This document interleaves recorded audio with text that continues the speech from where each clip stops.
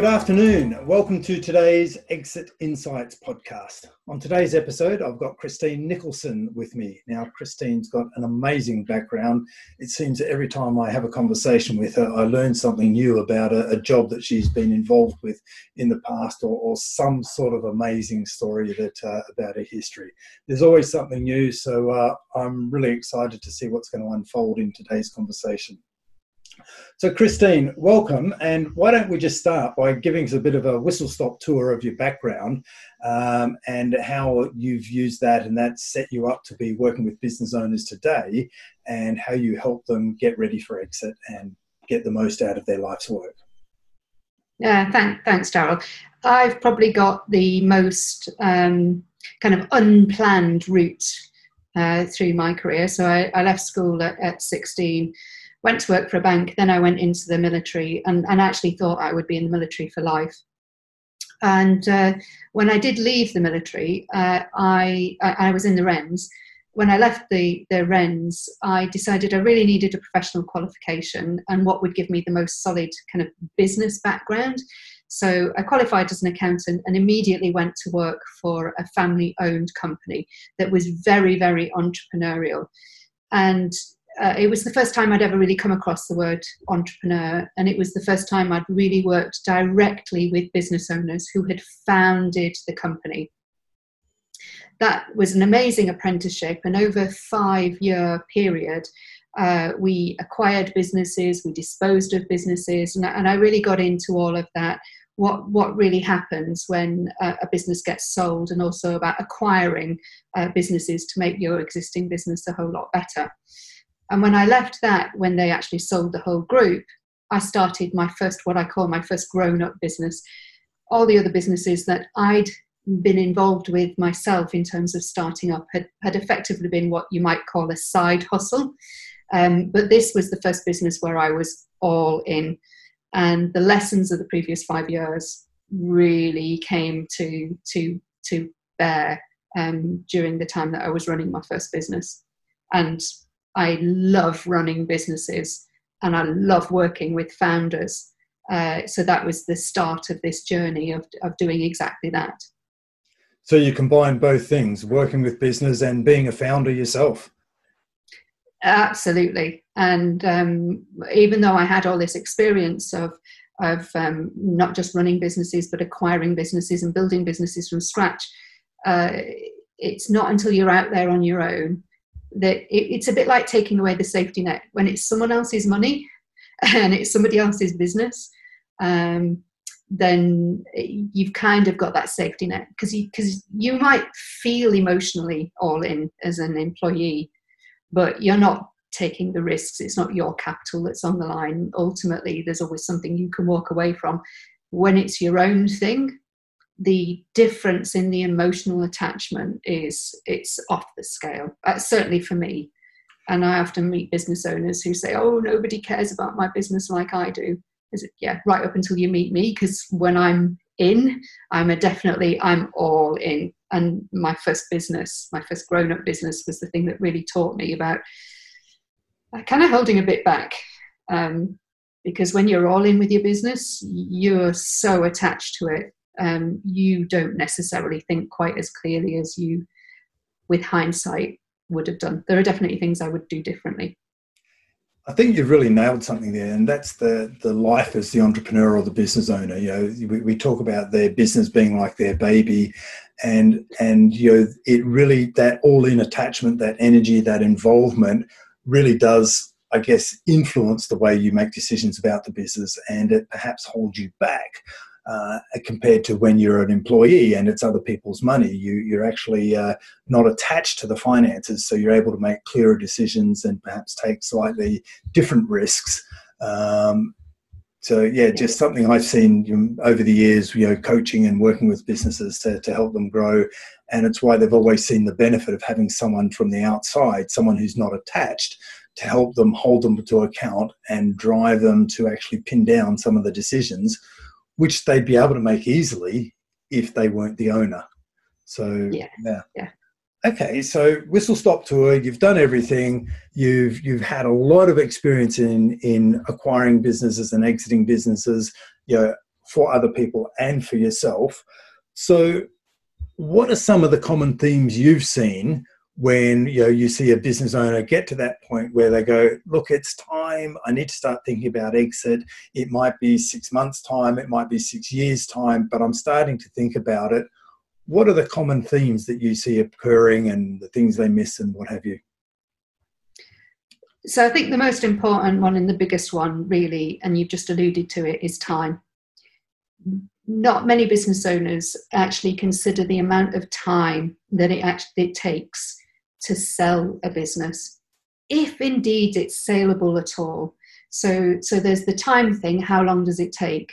And then there's the second thing is, look, I might love my business. I might think it's the greatest thing since sliced bread, but actually how attractive is it to others? And actually having that external view of what is my business really worth to someone else. And one of the important questions I often ask people then is, well, if you were on the outside, how much would you pay for this? And when you start to think of it in that detached way, it does give you a very different view. So the time and the realistic value. And then actually being blind. So one big mistake is actually being blind to some of the really obvious inherent weaknesses in your business, such as complete reliance on you. If you're not there, business doesn't go anywhere, and how quickly that might crumble. Things like actually creating that dependence by employing really smart people and then, excuse my language, pissing them off by not allowing them to get on and doing their job. So and actually that not letting people do what you've hired them to do is probably one of the biggest mistakes that I commonly see. So my top three would be time, realistic value, and then hiring great people and not letting them be great. Yeah. And you touched on something right at the very beginning there. You made the comment almost in passing that if indeed your business is sold. So does that suggest that, a number of businesses don't get sold? 80% typically of businesses that go to market literally do not get sold.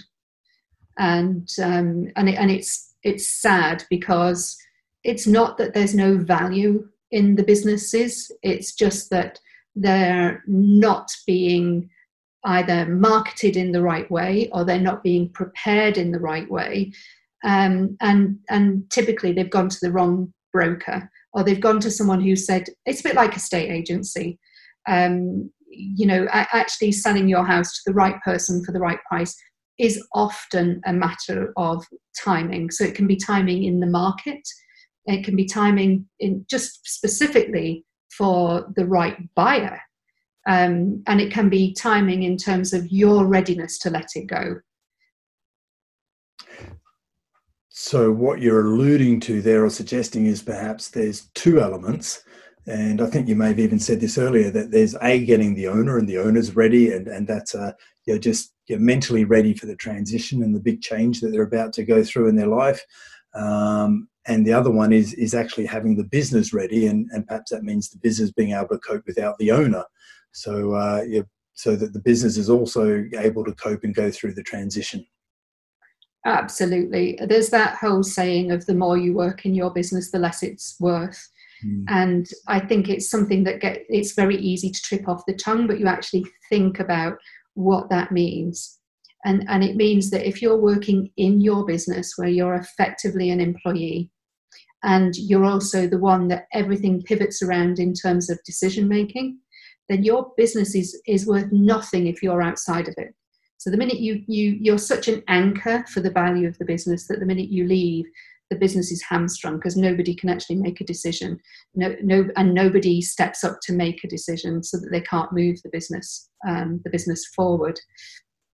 And so there's that element of dependency that really diminishes the value of businesses, and actually it diminishes the business owner themselves, because here's the business owner and here's the business, and the two are clamped together in terms of identity. Like the business owner can't imagine themselves without the business depending on them. It's a key part of their identity. And equally, the business can't survive without the business owner because the business owner has created the dependency. And so you often hear the business owners saying, oh, I can't even take a holiday because if I step away from it, it all starts to go to pot. Well, I'm really sorry about this to any business owner that's created this. It's all your fault. And there's only one person who can do anything about it. And it's you as the business owner. And it's here. It's the 7 inches here that need to, is where the work needs to diminish the dependency. Yeah, I've often referred to that as being a victim of your own success, as a nice way to frame it up for business owners, to help them recognize the pros and cons of the situation where they're at. And I remember one of my clients once shared with me, he said, look, Darryl, I love it that the business needs me. I feel valued and I feel part of it when anyone needs to come to me to ask questions and get stuck. I feel valued. And he said, but I'm the anchor to the business. I'm the one that's holding back the growth because I've taken it as far as I can, with me being that linchpin, I think was the language you used, Christine. It's a bit like having your house on fire and you being the only firefighter. Yeah. It's if there's a whole load of firefighters, then actually it takes the pressure off. It doesn't matter how big the fire is then, but actually the more firefighters there are, the less likely there is to be a fire. Yeah, true. So let's keep moving forward, and we've got a business now where the business owners are of the right mindset. They've structured the business where the business can run without them. They don't have operational roles in the business. They've got training and growth for the employees, and everyone's doing the right things, and they're all aligned on the same page. So from that operational perspective, they've got the business where it doesn't need them. So what are some of the other things that hold the process back when it comes to that exit process? I guess when the due diligence starts. Well, I think there's several steps really. The first is actually getting mentally prepared for the fact that at some point or other your business is going to work without you or not work without you, depending on where you sit. Then there's so there's creating a lack of dependency on you. Then there's preparing the whole business actually for sales so that it's the most attractive. I'll probably come and talk on that in a minute. Then you hit the sale process. So let's assume that you've gone to the market, you've found a buyer who's really enthusiastic, and the first thing they do is they put in an offer, which is commonly called heads of terms. So I thought rather than play with a concept, let's talk about some numbers. So let's say that you get a nice juicy offer on the table and it's £10 million, and you're actually licking your lips and rubbing your hands together thinking, yes. Sadly, heads of terms that's the early part of the game, right? And this is where the rubber really hits the road and the pain really starts. So the next thing is that you now have to open your books, and you've probably signed an NDA. Well, you will have signed an NDA, and we go into the due diligence process. Your buyer is now going to see your business absolutely warts and all. Now, it doesn't have to be perfect during due diligence, but it's a bit like a lawyer going into the courtroom. Never ask a question that you don't already know the answer to. And this is one of the big challenges with due diligence, is the business owner actually doesn't know what the due diligence process is. They're likely to only ever go through it once. And the buyer asks a whole raft of questions. So there's the first layer of questions. Now that will then open a few Pandora's boxes, which will lead to a next layer of questions, and a next layer of questions, and a next layer of questions. And it does get to the point in that process where I hear business owners going, how many more questions are they going to ask? And what the hell do they want to know that for? And because they haven't been prepared, because they don't know what's going to happen, they then start to get really frustrated with that. And they can kind of really start to get tired of the whole process. And that's only half of it, because the other half is you're now so focused on the due diligence of your business, you've taken your eye off running it. And if you're one of the linchpins that's really kind of key decision maker, you are now pulled in two very distinct directions. I'm trying to sell my business, but also I need to keep running it so that it still maintains that value. And of course, the more questions that are asked through the due diligence and the answers that come back, depending on whether the potential buyer or investor likes the answers, that either enhances, maintains, or diminishes the level of confidence that the buyer has in the attractiveness of the business. And quite often, and I would say more often than not, what happens in the due diligence process is the buyer discovers things that actually the business owner is kind of discovering them at the same time by answering the questions, and it diminishes their confidence. So then they start thinking, oh, well, I thought this business was worth 10 mil, but now I can see I'm going to have to do X, Y, Z. I'm maybe going to have to put new systems in place. I've got to go and hire a new chief exec, or I've got to employ some salespeople. There's all this baggage, and there's all these problems. And it's a bit like when you buy a house and you think, wow, it's lovely, and it's had a lick of paint, but then you have the survey done and you discover that it's got dry rot, that it's got rising damp, and it's got woodworm. And it's exactly the same thing with the due diligence. They find all these things out. And don't get me wrong, you don't need your business to be perfect to attract a buyer, but you do need to understand where the inherent weaknesses are and which kind of buyers are going to like or dislike certain risk factors. And you just need to be ahead of the game in terms of showing how you can mitigate those risk factors if you haven't already addressed them. Most businesses don't address them because they don't even know that they're there. Right. And I guess by virtue of the conversation that's what you've done in the past. You know what is in the due diligence process, you know what the buyer is going to be looking for, so you've prepared the business owners in what questions are going to be asked, get the information ready ahead of time, so when they ask it, you've got the answers straight there. That's got to give them confidence, right? If you give them the information straight away and speed the process up. I wouldn't necessarily say it speeds the process up, but it stops the process slowing down. So there's a subtle difference. But what it does do is it means that you as the business owner, if you're pre-prepared, you go into that process and you're not feeling quite so distracted by it because you've anticipated the primary questions that are going to be asked. You already know the answers. And if there is something that you know is going to come up as a flag, a red flag to a buyer, you've already got the mitigations in place. I haven't been able to address this, but I know that you can address it. Therefore, this is not diminishing the value of the business. It allows you to maintain confidence that you're selling the business for the right value. And also, the next step after the due diligence is the sale and purchase agreement, often just called the SPA. And during the SPA, when you're forming the SPA, which is a fairly extensive document, you're highlighting everything that's going to be sold and the terms on which it is sold. Now, part of this agreement includes something called warranties and indemnities. Now, these are all of the factors that the buyer is going to say, well, I really like your business and you've been really, you've been open during the due diligence process, and I've highlighted these issues that I'm concerned about, but I'm still going to maintain this offer price. But if one of these issues actually becomes a cost issue, so it's something that's going to diminish the value, I am going to put that in the warranties and indemnities section, such that if at some point when I'm running the business, I find out that this isn't something that can be easily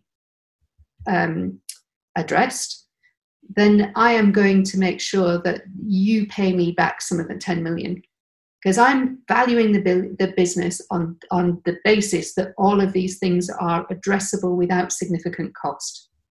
And the value for the warranties and indemnities, for example, will be set between the types of value impact. So in a 10 million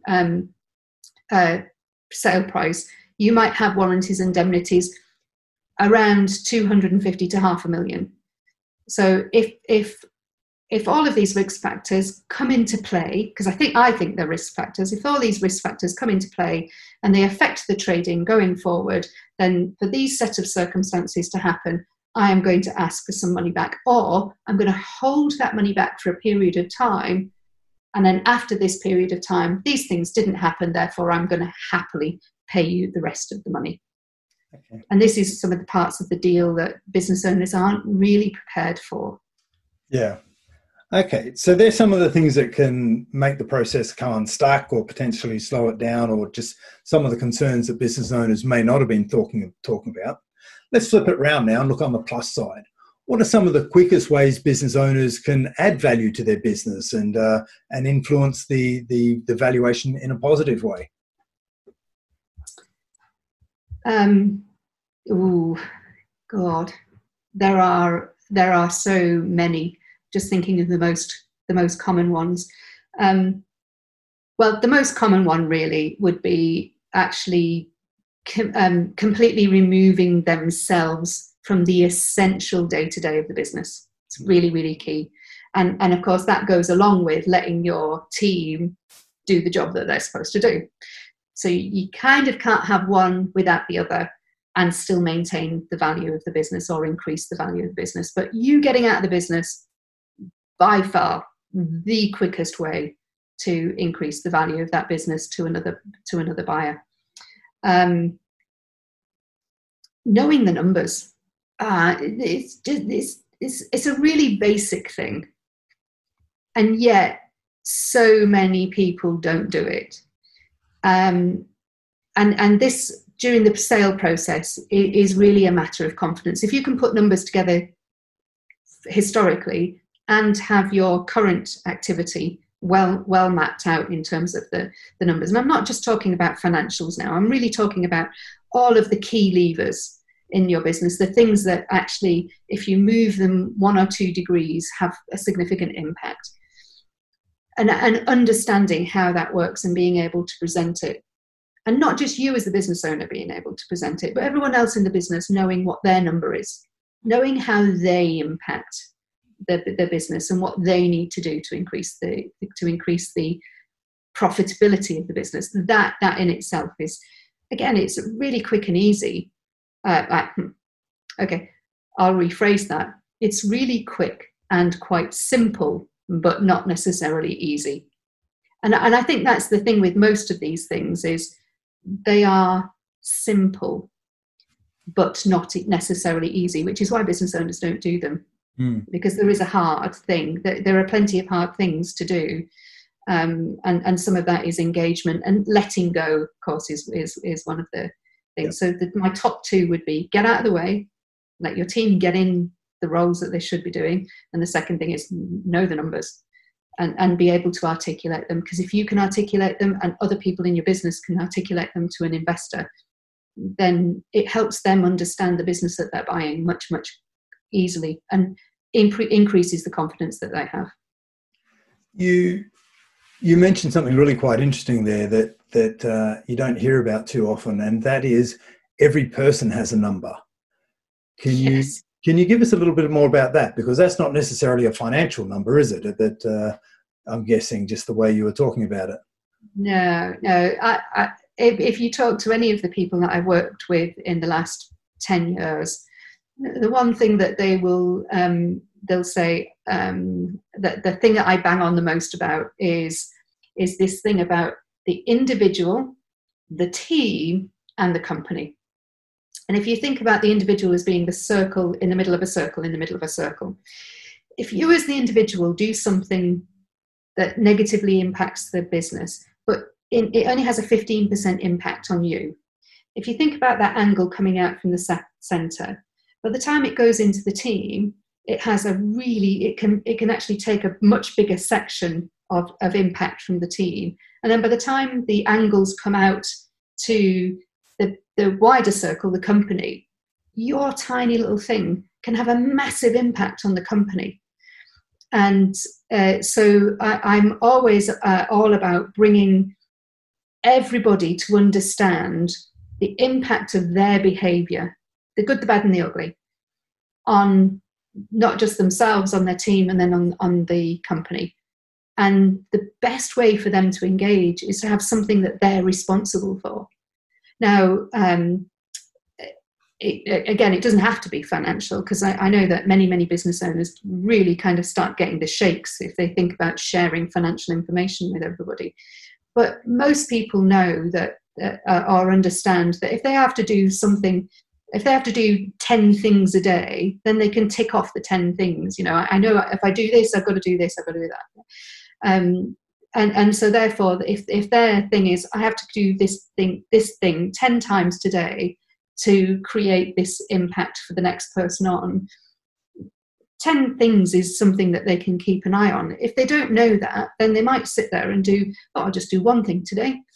And not realizing that not doing the other 9 things is having a significant impact on the person that is next for part of the customer journey or part of the process.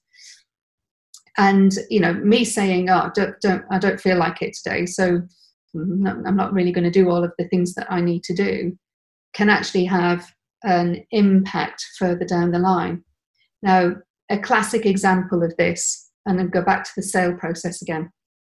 If you're not prepared as the business owner for the due diligence process and for actually the sale process as a whole, you know, the finding a buyer, the getting to heads of terms, the going through the due diligence process, then the negotiation of the sale and purchase agreement, and then the signing of the SPA, then you're going to be distracted. So you're now going to spend more time during that period of time when it's so much more valuable for you to maintain your current company performance, and you're now distracted. So if your sales cycle is between 4 and 8 months, then 4 to 8 months after this due diligence process, you're going to see a massive sudden dip in your revenue. And I've seen this over and over again. And I've seen it more recently with a client that exited last year. And the chief exec totally focused on due diligence. It was a protracted due diligence process. And then all of a sudden, 4 months, literally 4 months after the exit date, the transaction date, massive dip in revenue. And it's only just coming back up. So the distraction of the due diligence process can have a significant effect on your business. And the more distracted you are during the due diligence, the more protracted the due diligence process, the less likely you are to sell. Some amazing insights there that will give our listeners some time to digest. So, Christine, I think you've mapped out in a high level of detail the exit process and some gotchas along the way. So our listeners have got a lot of information to digest. I'm wondering if you can just sort of wrap it up for us and highlight, what are the main gotchas that you see that, when you work with a business or you start working with a business that catch business owners out time and time again? Are there 1 or 2 key gotchas? And we'll use that as a wrap up for today. Yeah. So let's take my top 3. 3, okay. We'll give you an extra one. Well, they're 2, but they're kind of related. So the first thing is it's mindset. You might be thinking about what life is like without your business next. It is about preparing the business to not have you in it regardless. You don't have to sell. Your business will be worth more if you just get out of the way. So the first thing really is around that. And of course the second one, so let's call that 1A, and then 1B, which allows me to get my 3 in, which is bringing your team up. Because even if you choose not to sell, actually bringing your team up, your business is going to be worth more. They're going to be happier. You're going to get more dividends out of it, etc. It just makes it a whole lot better place to be. So there's the kind of mindset thing around it. And then the second thing is figure out what your business is worth right now. Just get a valuation, because you might be making plans for your future based on a complete dream of a business value that you have got from, it's built up over years. It might be the value that you think you've put into the business. But you need to get a realistic view of how an investor is going to look at your business, what the business is worth right now, and where the opportunity is, and what are the things that are going to make it worth more, so that you can focus whatever time that you've got in preparing your business so that you can put the effort into getting the most bang for your buck when it comes to the effort that you're putting in. So it is really just get a realistic valuation of your business right now, because it will stop you spending possibly years thinking that your business is worth so much more, or alternatively so much less than it is really worth. And if you know what your business is worth now, you will actually know what to do in terms of the decision-making process of making it worth more, maybe pushing it for growth, or actually saying, you know what, it's worth enough now. I can actually step away. But most business owners have a very skewed idea of how much their business is worth, and it's not really based on science. So get that realistic valuation from a buyer's or an investor's perspective, just so you know the starting point and you're making informed decisions. Yes. Yeah. Fantastic. There's some amazing insights there, Christine. Thank you. Thanks for sharing your time and knowledge and everything you've learned over the last few years with us today. No, thanks for having me on the podcast. It's actually, I know that I hounded you for it, but it was. Thank you for tolerating me while we're on the podcast. It's been great. Thank you, and really nice questions. That's it for today. See you in the next episode.